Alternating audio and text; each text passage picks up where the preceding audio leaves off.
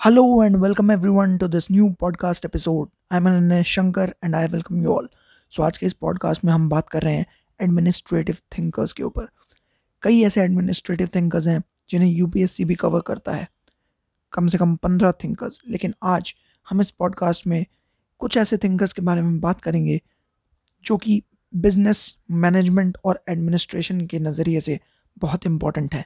Life में भी हमें कई चीज़ें सीखनी चाहिए और उन चीज़ों में से इनकी इन थिंकर्स की जो सोच है वो बहुत ज़रूरी होगी आपके लिए। सो चलिए इस पॉडकास्ट को स्टार्ट करते हैं। सबसे पहले थिंकर हैं वुड्रो विल्सन। इन्हें फादर ऑफ पब्लिक एडमिनिस्ट्रेशन भी कहा जाता है। इन्होंने कहा कि pol science value based subject है लेकिन public administration fact based subject है। पॉल साइंस से पब्लिक एडमिनिस्ट्रेशन को अलग करने वाले यही थे। ये अमेरिका के प्रेसिडेंट भी रह चुके हैं और इन्होंने पब्लिक एडमिनिस्ट्रेशन को एज अ सब्जेक्ट इंट्रोड्यूस किया 1887 में। इन्होंने कहा पब्लिक एड एक साइंस है, एक रिसर्च है जो कंपैरेटिव स्टडी को यू नो लाना चाहती है। कंपैरेटिव स्टडी यानी कि दूसरों से सीखना, दूसरों की गलतियों से सीखना, अलग अलग कंट्रियों से सीखना। तो ये सब पॉलिटिशियंस और एडमिनिस्ट्रेटर्स के काम का डिफ्रेंसिएशन समझाया था इन्होंने कि पॉलिटिशियंस सिर्फ लेजिस्लेशंस लाते हैं लेकिन लेजिस्लेशंस को बनाते एडमिनिस्ट्रेटर्स हैं, उन्हें इम्प्लीमेंट एडमिनिस्ट्रेटर्स करते हैं।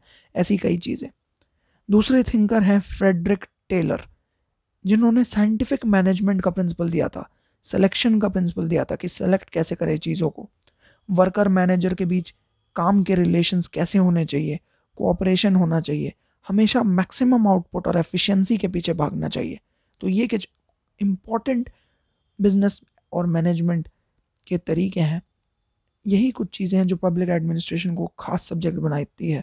एक ऑर्गेनाइजेशनल स्ट्रक्चर की बात करता है पब्लिक एडमिनिस्ट्रेशन, जैसा कि एक थिंकर हेनरी फायोल कहते थे कि मैनेजमेंट इंडस्ट्रियल होता है, एडमिनिस्ट्रेशन गवर्नमेंटल होता है और एम्प्लॉयज़ को इन सर्विस ट्रेनिंग की भी बहुत ज़रूरत होती है। यानी कि कोई भी आप सर्विस में आए तो ट्रेनिंग की बहुत ज़्यादा ज़रूरत पड़ती है आपको। जैसे कि मान लो टीचर है, अगर टीचर सिंपली आप टीचर बन जाएं और पढ़ाना स्टार्ट कर दें तो ज़्यादा मज़ा नहीं आएगा। टीचर बनने के बाद एक ट्रेनिंग होनी चाहिए, एक ट्रेनिंग प्रोसीजर होना चाहिए। उसके बाद जब आप अपना काम करेंगे तो और अच्छे से होगा। गुलिक एंड अर्विक चौथे थिंकर। इन्होंने स्टाफिंग के बारे में बात की थी, बजटिंग के बारे में बात की थी, अकाउंटिंग, सुपरवाइजिंग, सबॉर्डिनेट्स के साथ अच्छे से काम करना, सुपरवाइज करना उनके काम को। ये सारी कुछ चीज़ें हैं जो ऑर्गेनाइजेशन को या फिर किसी एडमिनिस्ट्रेशन को अच्छा बनाते हैं। फिफ्थ थिंकर है हमारे एल्टन मायो। ये ह्यूमन रिलेशन थ्योरी की बात करते हैं, ह्यूमंस को केयर दिखाने की बात करते हैं, अंडरस्टैंडिंग होना, ग्राउंड ग्रास रूट से जुड़े रहने की बात करते हैं, इंसेंटिव रिवॉर्ड्स की बात करते हैं कि हमें इंसेंटिव और रिवॉर्ड्स देने चाहिए लोगों को ताकि वो अच्छे से काम कर पाएँ। मैनेजर अगर इंसेंटिव और रिवॉर्ड्स देंगे तो जो सबॉर्डिनेट एम्प्लॉयज़ हैं वो अच्छे से काम कर पाएंगे। सिक्स थिंकर हैं मैरी पार्कर फॉलेट। इन्होंने कहा था fact control over man control. यानी कि आप किसी एक पर्सन की बात को इतना ज़्यादा ना मान लें कि आप किसी इम्पॉर्टेंट और सब्सिक्वेंट फैक्ट को ही बुला दें।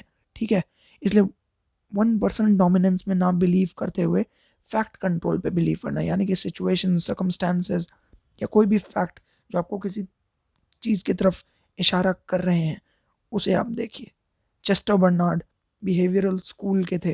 इन्होंने ह्यूमन एलिमेंट की बात की हर चीज़ में।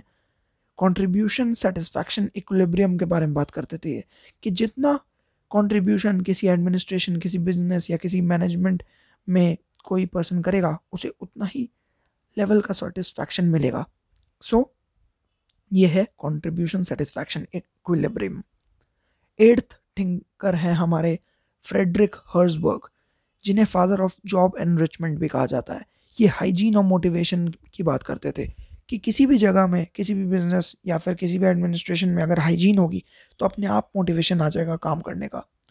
नाइन्थ थिंकर है येज़ेकिल ड्रॉर।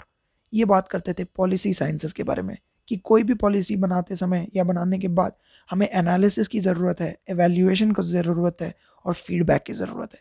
हमेशा हर चीज़ को एनालाइज करें, उसे एवेल्यूएट करें बार बार और कई पैरामीटर्स को चेक करते हुए फीडबैक भी लें लोगों का।